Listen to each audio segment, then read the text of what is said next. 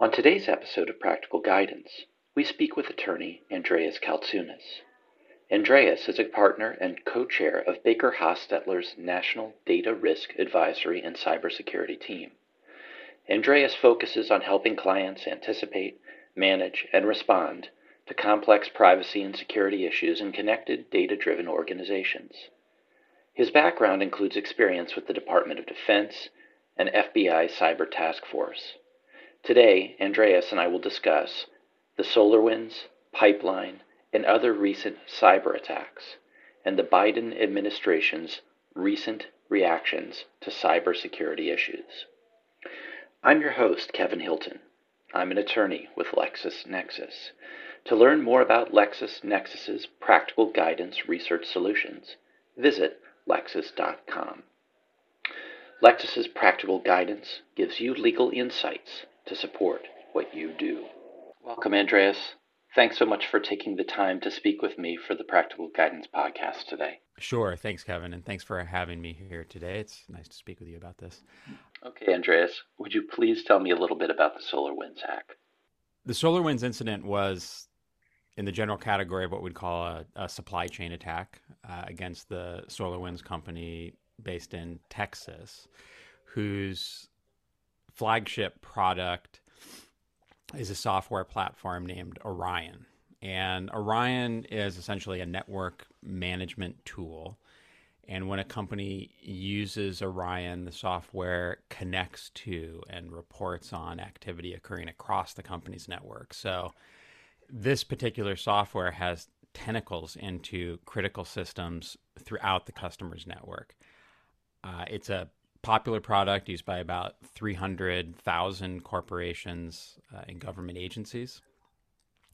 So when Russia's SVR, which is Russia's Foreign Intelligence Service, was looking for a new avenue into its intelligence gathering activities, it knew that Orion was used by all these large companies, government agencies, defense contractors. And it also knew that SolarWinds, like any other good software developer, occasionally pushes out updates or patches to add features and sometimes to address security flaws. So the Russian SVR says to itself, hey, there's 300,000 organizations using this software. Why bother trying to break into each one of these companies one by one when instead we can just break into one company, SolarWinds, and use our access there as a way into all these different SolarWinds customers? So the SVR did just that. They found a flaw in SolarWinds network defense, broke into their network, then broke into the servers SolarWinds uses to update its software out to its customers.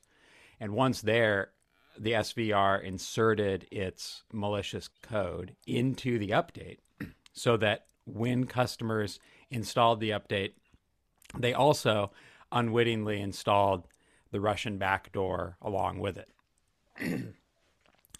The backdoor then quietly and covertly calls back home, tells the SVR it's been installed and it's ready for more commands.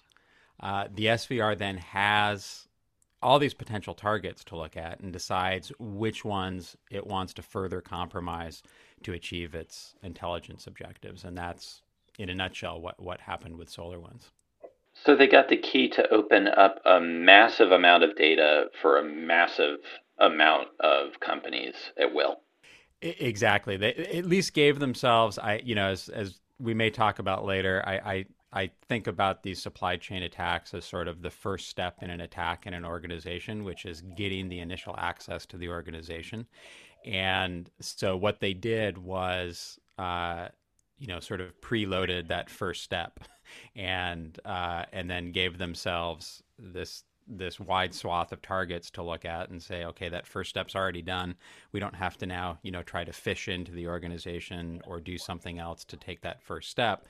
We've already got that first step through that SolarWinds server. And then they could then pick and choose which of the, many companies that were affected to launch additional attacks against and achieve their intelligence goals. Has SolarWinds figured out how the attack was realized? In congressional testimony, the CEO of SolarWinds indicated there was a password that was SolarWinds 123 on Goodness. a critical system that allowed the attacker access into the organization. The the CEO blamed this partly on a former intern at the company who had set the password, and as you can imagine, was panned a bit for sort of laying this all on the shoulders of a former intern. But that's the explanation of at least the root cause of how they got in. Wow, that is a shocking error. What are the resulting security risks that we're seeing as a result of this hack? Sure. So the primary threat, keeping in mind who the attacker is, the Russian Foreign Intelligence Service. I mean, that's the starting point to think about who are the likely targets and who's most at threat from this, and what is the Russian government's intelligence goals.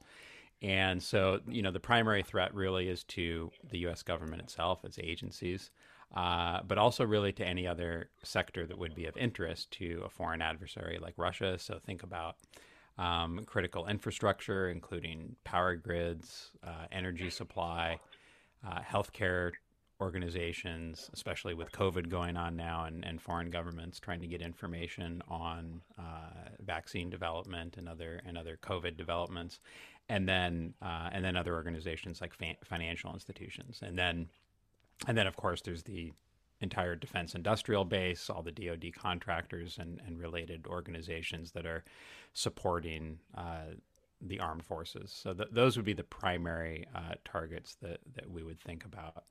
You mentioned there were over 300,000 users of Orion that were impacted by the hack.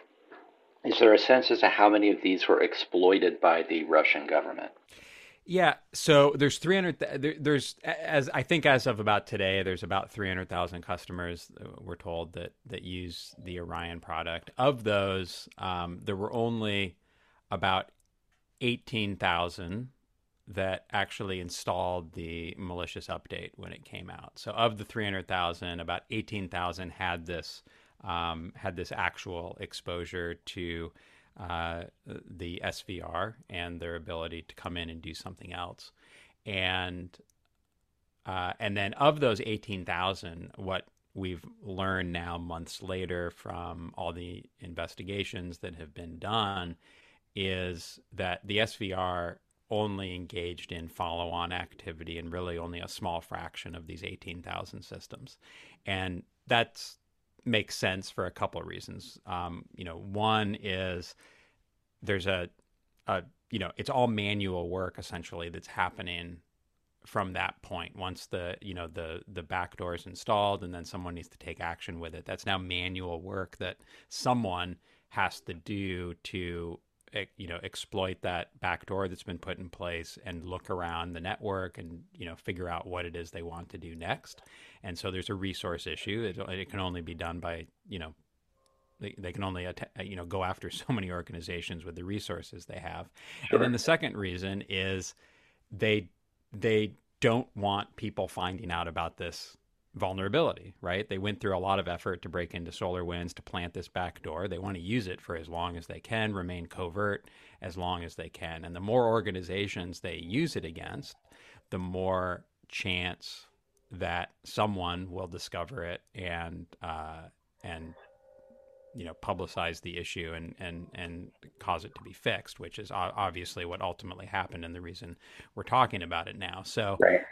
So it was really only a small fraction of those 18,000 that actually had a compromise. But because those 18,000 all had the backdoor installed, many of them had to spend time and resources to figure out whether they were one of those, small numbers that were actually compromised.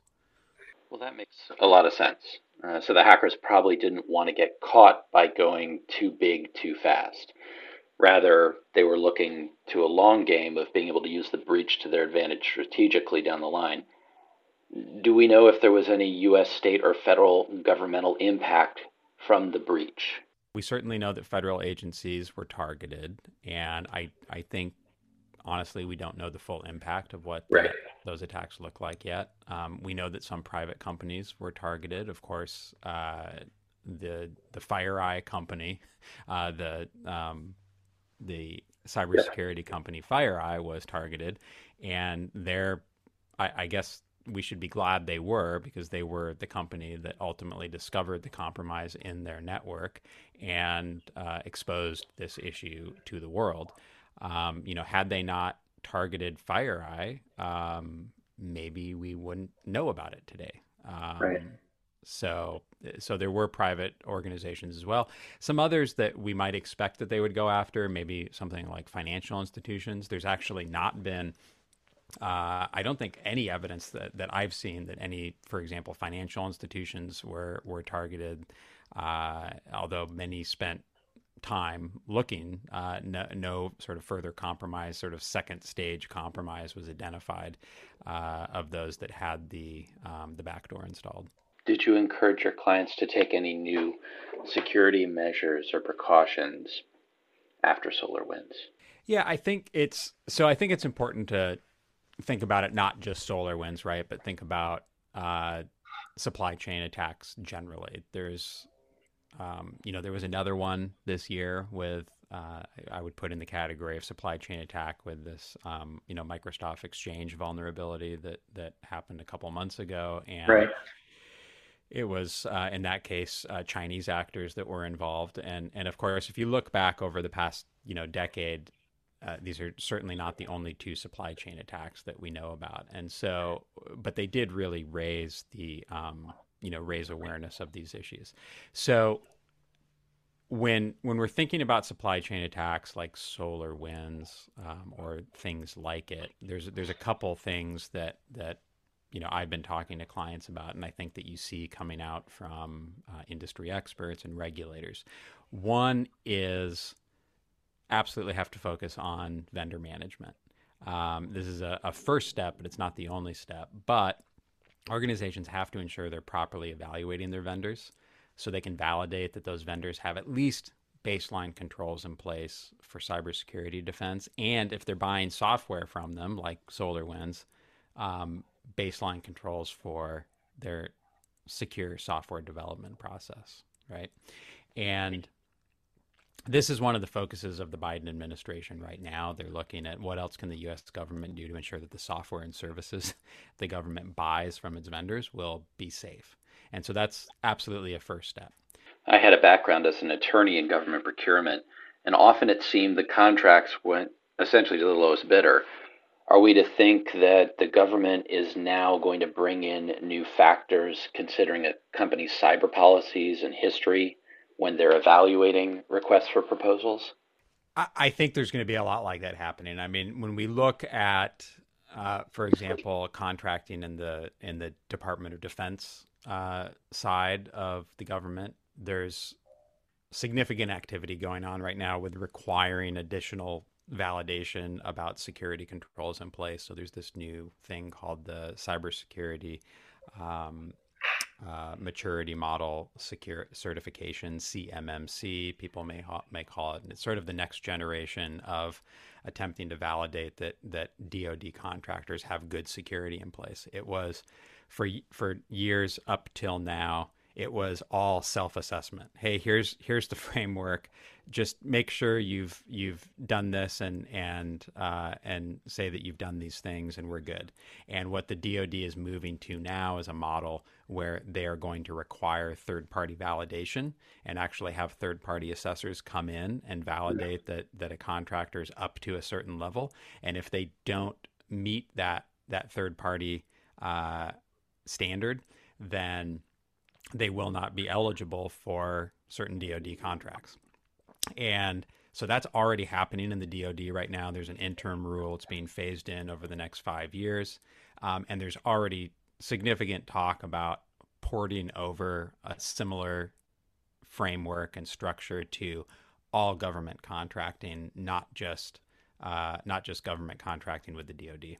But I think the second piece to your to your question is what are we telling clients to be doing about this, and what should they be doing, is recognizing that even with all this in place, even with something like the cybersecurity maturity model and all this validation, that vendor management and having good security in place for these vendors is only one part of the response. And I think we have to recognize that better vendor management is not going to mitigate many of these supply chain attacks, and things are going to slip through. Keep in mind, for example, that in these recent Microsoft Exchange attacks, we're talking about Microsoft was the software developer, right? Right. I mean, Microsoft has already been through significant vendor management review by, the major corporations and governments of the world. And I think, you know, they have obviously a robust software development process in place, and yet they're going to have, issues that come up. So, so vendor management can't be the only answer, and we just have, organizations are going to have to continue to assume, as they should have been before, really, but really continue to assume that any products or services they purchase are going to contain flaws, and these may be inadvertent flaws, like in the Microsoft Exchange case, where there was simply just an error in the coding process that allowed a vulnerability to emerge, or an intentional flaw, like in the SolarWinds case, inserted by an actor like the Russian SVR. So organizations are going to have to continue to assume that these types of things are going to exist in the products and services they buy. And, understanding that, the next step really is to think about protecting the network just like an organization would against any other type of attack. And so, as I was saying before, a supply chain attack oftentimes is just the first way into the network. And so you can think about it like a phishing attack or some other, vulnerability that exists on the network. It's the first Right. way in. And then, once the attacker gets in through that supply chain attack, they have to take other actions on the network, right? They have to move around to different systems. They have to collect data. They have to steal the data. And that's all stuff that, with better defenses in place, organizations have at least a chance of detecting and preventing that sort of follow-on activity, even if an attacker gets in at that first stage. So let's say you have a mid-sized company and it suspects that it's been hacked. What are their responsibilities for reporting the hack? I think we would say there's certainly an obligation to investigate the incident, and there's an obligation to, just as far as basic and sort of reasonable security controls, mitigating the incident and ensuring that any vulnerabilities that have been introduced and that an organization's now aware of have been resolved. But for most organizations where an intrusion is discovered, outside of some regulated industries, most organizations have no obligations to report the intrusion to anyone right now, unless the intrusion compromised personal data that triggers a breach notice obligation under a variety of state and federal and international data protection laws. In that case, an organization would need to report the compromise to individuals whose information was involved, and in some cases, although not all, to various state, federal, or international data protection regulators, depending on which law was implicated by the type of data involved. So, what should organizations be doing at this point to try to prepare themselves? So we talked about an organization should look for ways to implement defenses to find an attacker in the environment, assuming that one of these supply chain attacks is going to occur. And so then the question is, what does that look like? And the first step really is doing what organizations should be doing now, which is having good risk assessments in place to evaluate what controls they have that would allow them to either prevent, detect, and respond to things like movement across the network, and an attacker collecting or stealing data. And so that's step one. But because of these attacks, and especially with the SolarWinds attack, there really has been an increased interest in something called the zero trust mindset. And it essentially asks defenders to stop thinking of their networks in the sort of old school way of thinking about it, which is that they're sort of this walled enclave, the castle wall, and that everything outside the wall is bad and everything inside the wall is good. And instead, start thinking about everything on the network, whether it's in or out, as potentially bad. Don't trust something simply because it's on the network. Don't trust a user simply because the user's authenticated once with a username and password. But instead, look at the context of the activity going on and understand whether it makes sense. Does it make sense that, user Bob, even though he used Bob's username and password, is logging on at 2 o'clock in the morning, accessing a server that he's never accessed before, and pulling out 3 terabytes of data and sending it out to a foreign IP address. And so looking at contextual clues to understand whether there's something correct or anomalous going on, and then when something anomalous is going on, either block the activity or put additional roadblocks into place, additional sort of authentication steps to see if that really is Bob doing it. So that's just one example, but that's the basic idea behind the zero trust mindset, and it is something that is gaining a lot of interest right now. The NSA just put out a guidance document, about a 6-page guidance document in February, really promoting this zero trust mindset, and regulators are starting to adopt it as well. And so just last week, actually, last Monday, we saw the New York DFS issue a report in which they endorsed a report on the on the SolarWinds incident, in which they endorsed zero trust specifically as a way that its regulated entities can protect against supply chain attacks. So it's definitely something that's gaining momentum, but I always caution that these changes are not going to be fast or easy to implement. And, when we're talking about networks that have grown organically over decades, this is going to take time to implement this new mindset across these networks. And so it's something that can be done over time. It's something that doesn't have to be, happen all at once, but it's something that organizations should be looking at building in as they increase their security maturity and look for ways to build this zero trust mindset into their improvements over time. Would you talk a little bit now about what has happened since SolarWinds? So since SolarWinds, there's obviously been these additional incidents, and then on the heels of that, the Microsoft Exchange Hafnium incident came to light, where it appears that actors associated with the Chinese government were exploiting a vulnerability in the Microsoft Exchange server software. And this was not, unlike SolarWinds, this was not something where the government broke into Microsoft and implanted the software. That's what happened in SolarWinds. This was just a vulnerability that existed in Microsoft's code, the so-called zero-day. There was actually several vulnerabilities that they were using that were sort of chaining them together to be able to break into networks using this series of vulnerabilities.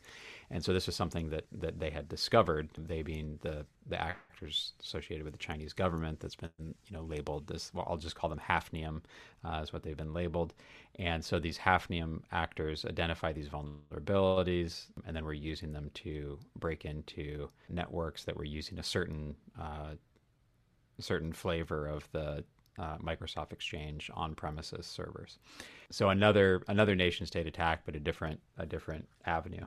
And then following that, we of course had the Colonial Pipeline attack, which was not, at least directly, sort of nation-state attack, but these criminal ransomware attack associated with a DarkSide ransomware group that is believed to operate in or near Russia, and is not necessarily operating on behalf of the Russian government, but is arguably operating, at least with their tacit approval. And so the Colonial Pipeline was a significant focusing event for, I think, the world on cyber issues and the potential impacts to not just individual companies, but to entire nations. The attack rapidly shut down pipeline operations on the eastern seaboard that very, very quickly resulted in rationing and other fuel shortages. The Colonial Pipeline being it's a private company that most people outside the pipeline industry probably had never heard of before, but they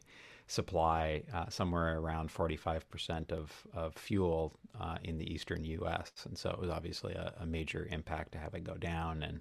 And in that case, the ransomware infected IT network, the standard sort of corporate IT network for Colonial Pipeline. It didn't, based on reports that we have, get into what we would call the OT or operational technology side of the organization, which actually sort of runs the pipeline, the so-called industrial control systems. But because the impact on the IT side was so significant, they actually did a proactive shutdown of the OT side to prevent things from spreading there.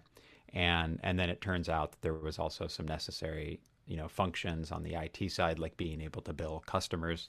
And we understand that because, because they did that proactive shutdown, and because of the impacts on the IT side, their pipeline operations and ability to deliver fuel was cut off for about a week.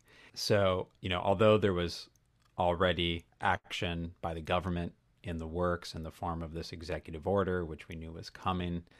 It hadn't been released by the time of the Colonial Pipeline attack.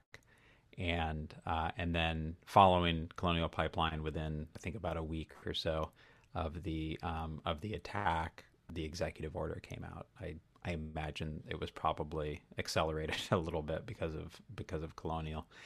And so the executive order came out.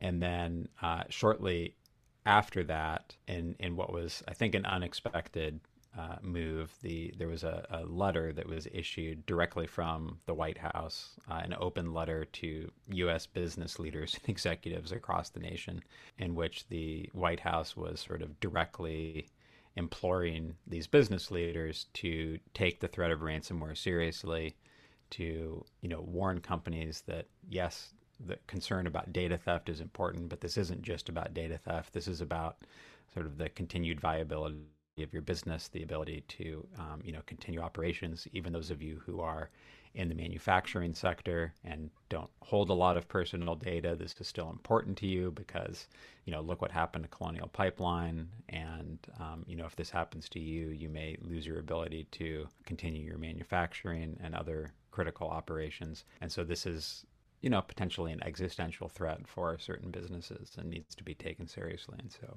outlined these concerns and advised business leaders that they need to be directly involved in overseeing and addressing these issues, and then gave some specific prescriptive measures about what organizations could do and what those business leaders should be asking their organizations about. How are we what are we doing, and are we doing these things that are laid out here?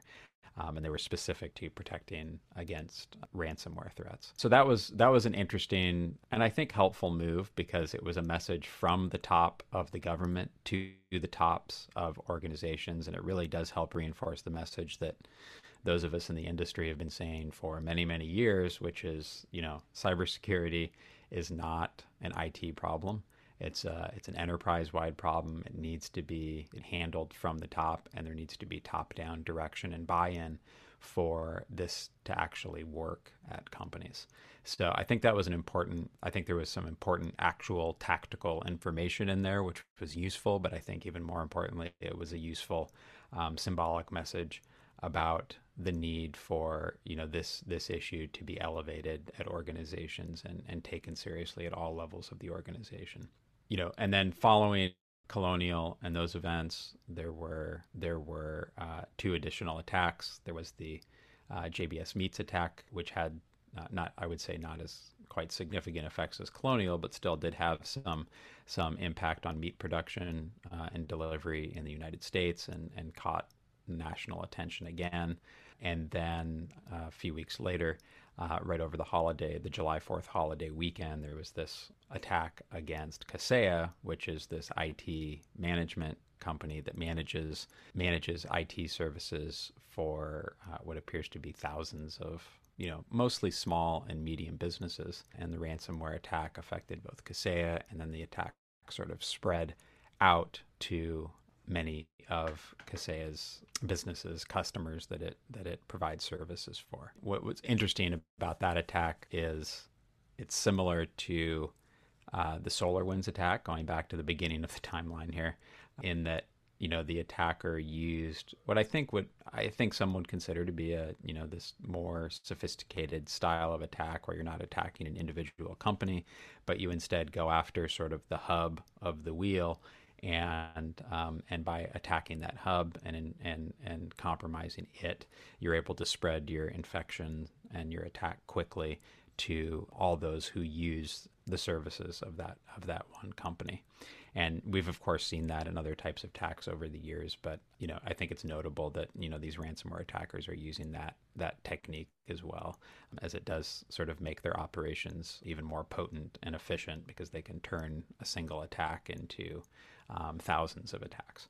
I heard that Kaseya has impacted around 1,600 organizations, so it is rather similar to the potential reach of the SolarWinds hack that started our discussion. That's the number I've heard as well, and so many of the I don't know that we're really going to get the full impact of that on many of these small businesses, because many of them were some of them were quite small, and I think probably didn't go through the same sort of reporting and response process that larger businesses would. But it was quite disruptive for a significant number of businesses, and then of course over the holiday weekend as well, which is great. So I know that prior to his meeting with Putin, Biden issued a list of 16 critical areas of security for the United States, essentially saying that if one of those areas is touched, we will respond. Kaseya did not touch on those 16 areas, from what I understand. Do you have any thoughts on how Biden's executive order and actions with foreign governments may actually affect change in this space? I think there's a few things. One is, clearly there's been a message from the top of the U.S. government down that this is going to be a priority, and what we're seeing is action, increased activity by regulators across the U.S. government, including obvious action that we know about. There's been swift action by Department of Homeland Security, and it's the Transportation Security Administration that most people know TSA as the people who screen your bags at the airport, but they also oversee pipeline security. They issued a security directive at the end of May that imposed new obligations on pipeline operators, and mandatory breach notice obligations with a 12-hour maximum reporting window, and new assessment and reporting requirements to Department of Homeland Security. Just in fact, on Monday this week, issued the second security directive to pipeline operators, which is following up on the first, and we're still digesting that, but imposing additional requirements and more prescriptive requirements on those pipeline operators. A little concerned that although this is really strong action, that it's a little hyper focused on one specific sector. And yes, it was a pipeline operator that got hit in Colonial, but that's not the only vulnerable part of our critical infrastructure. So I think we can expect, that's obviously where the pressure is in the government right now to, quote, do something.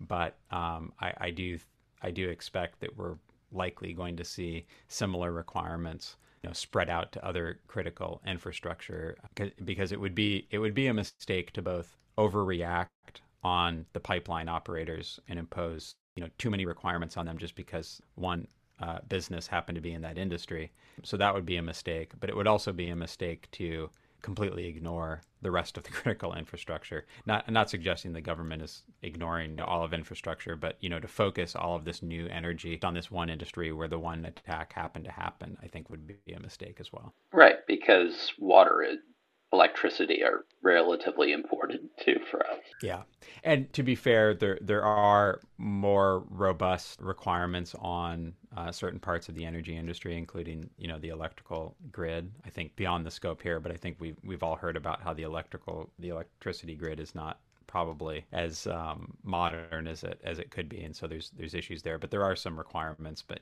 other parts of critical infrastructure are largely unregulated still. So I expect that we'll see other activity there, and that would be in line with what we're seeing from other regulators, which is we just tick off a couple. On the more significant side, we're seeing the SEC get much more interested and aggressive on cyber.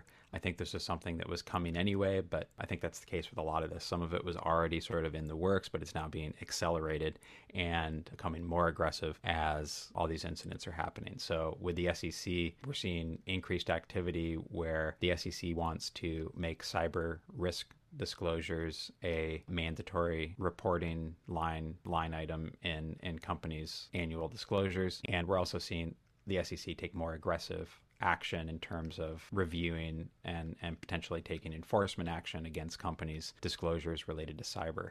So we saw in the last month the SEC launch a massive sweep in requesting companies that had some sort of involvement with the SolarWinds attack to provide information to the SEC on their experiences in response to that attack. And so they sent out what the SEC calls voluntary request for information, but most people who play in that space understand that it's not as voluntary as it sounds, because there are some potential consequences if you don't respond. And so they were asking companies about if they were impacted by SolarWinds, if they installed the malicious software, and how they responded to it.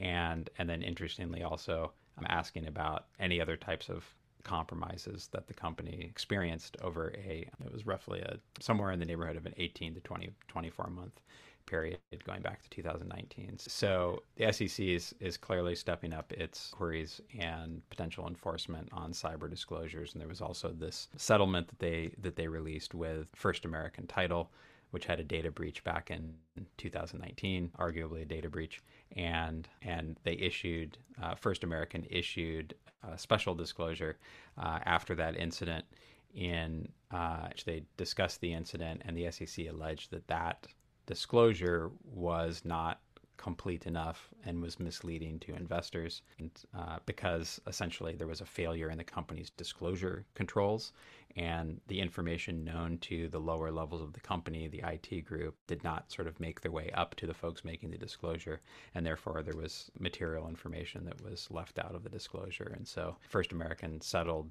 with the SEC on that and agreed to a $500,000 fine. But this all came out around the same time, and so it taken together seems to be strong indication that the SEC is getting more aggressive on cyber issues. So are we saying that the SEC may now start to play a greater role in cybersecurity by generating some market accountability for publicly traded companies through increased disclosure requirements?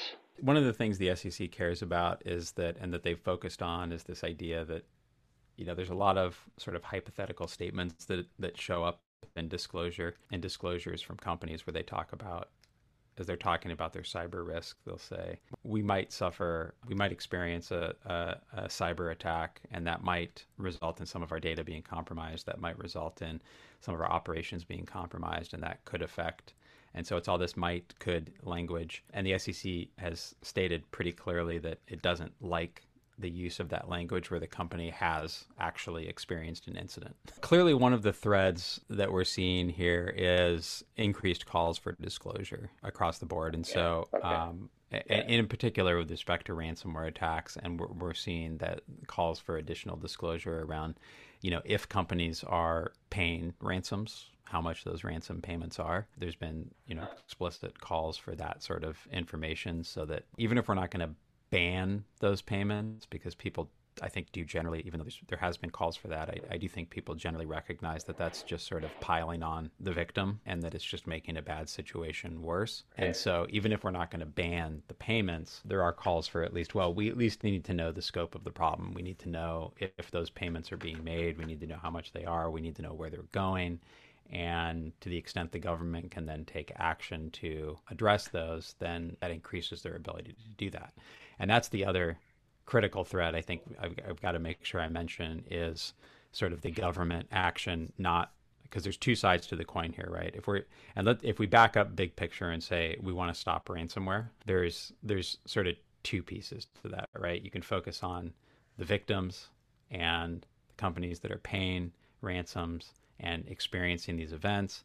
And you can say things like, okay, you need better security. You need to disclose to us what's happening. You can do all those things, and the like the White House letter to the businesses is great, improves security. But if we don't do something about the other side of the coin, which is increasing consequences for these attackers and actually reducing their incentive to launch these attacks, if we don't do something about that piece, we're never going to solve this problem. That the battle between the defenders and the attackers is always asymmetrical. The attackers always have got the advantage, and if you've got people who are operating from safe havens where there's virtually no consequence to their actions and only potential benefit to being more aggressive and to attacking companies, I just don't think we're going to win the battle by even forcing through regulation, more regulation, businesses to have, quote, better security. I just don't think that's a winning battle. So we've got to also hit that other side, which is creating more consequences for the attackers, reducing, increasing their costs, and reducing their incentives to engage in this behavior. And I have seen, this is in my view the most positive development over the last 4 months, is we've seen more activity from the Biden administration on at least trying to make efforts in this area than I think we've seen in a long time.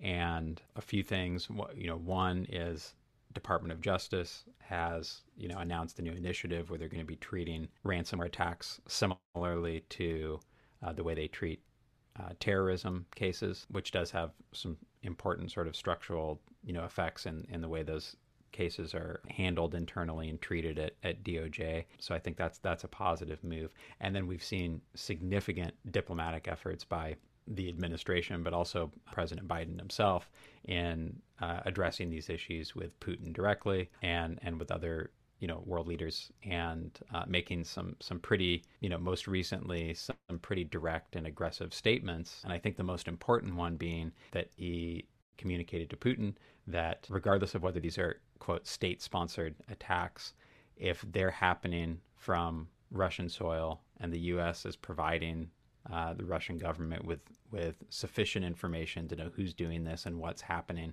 that the U.S. expects the Russian government to do something about it. And that if the Russian government doesn't, then the U.S. government will have to do something about it. And that, by the way, wasn't couched in terms of, specifically tied to those critical infrastructure sectors, which I was a little disappointed with that piece, that where it was sort of the red line was the critical infrastructure pieces. While I understand the reason for it, I was immediately concerned that we've just sort of created these are all the companies that are fair game for you to go after. Right. So I've been very happy with the more recent statements and positions. And of course, after President Biden's most recent statement to Putin about this, the Revil attack group, which was responsible for both the JBS meets and the Kaseya attack, their infrastructure went completely offline a couple days later. We still, as of today, right now, we don't know exactly what happened. We don't know if this was action by the Russian government at the U.S. government's request. We don't know if this was another an ally of the U.S. that took some action from another part of the world, or if it was some action that the U.S. government took directly. But we know that the infrastructure went offline. It could also very well be that the organization itself, Revil, got enough, maybe they got enough money from what they, from the Kaseya attack. I don't know how much they ultimately got at this point, but and then decided that they were just going to shut down for a while, try and take the heat off, and come back and rebrand later. I think, though, whatever it was, I can't imagine that without the pressure that the Revil group was planning to just shut down, last Wednesday when it did. I have to imagine that it was tied to this pressure. And so that's hopeful. Yeah, it's a positive. Are you making any adjustments to the advice you're giving clients now, post-pipeline, post-Kaseya? I mean, certainly the recent the recent government activities is adjusting some of the advice we're giving in terms of public companies and how to deal with SEC disclosures. There's obviously Right. some specific takeaways there. I think in terms of how to prepare for and respond to a ransomware attacks in general. I mean, this is something that we've that we've been living with many of our clients for years now, and so I am pleased to see that there's broader attention to this, and that it's risen to the level that it's getting attention from the government and lawmakers. And I am, though, concerned that there's going to be a little bit too much of a knee-jerk reaction on focusing too much energy on sort of the victims of the attacks, and so I'm hoping to continue Right. to see the right balance between sort of focusing on those issues and then continuing to focus on the actors themselves. The balance looks good right now, but I think we just have to monitor that. So I think the immediate response and planning, I think these actions are helping to reinforce that and just helping drive, I think, more companies to take the steps that we've been saying companies need to take for some time now. I certainly am getting more inquiries over the last several months that I'm certain are driven by all of the media attention and the government attention to it. So I do think it's working as far as raising awareness of the issue. Thanks so much for your time, Andreas. And thanks for your time, listeners. If you wish to learn more about Andreas Kaltsunas and his cyber practice at Baker Hostetler, you can find out more about him and the work he is doing via his firm's website at bakerlaw.com. To learn more about LexisNexis's practical guidance research solutions, visit lexis.com. Lexis's practical guidance gives you legal insights to support what you do. Tune in to my next episode, where I discuss with Loeb & Loeb partner Terrence Allen the anticipated rise in mergers and acquisitions work arising out of the growing state and federal legalization of marijuana. Thanks again, and be well.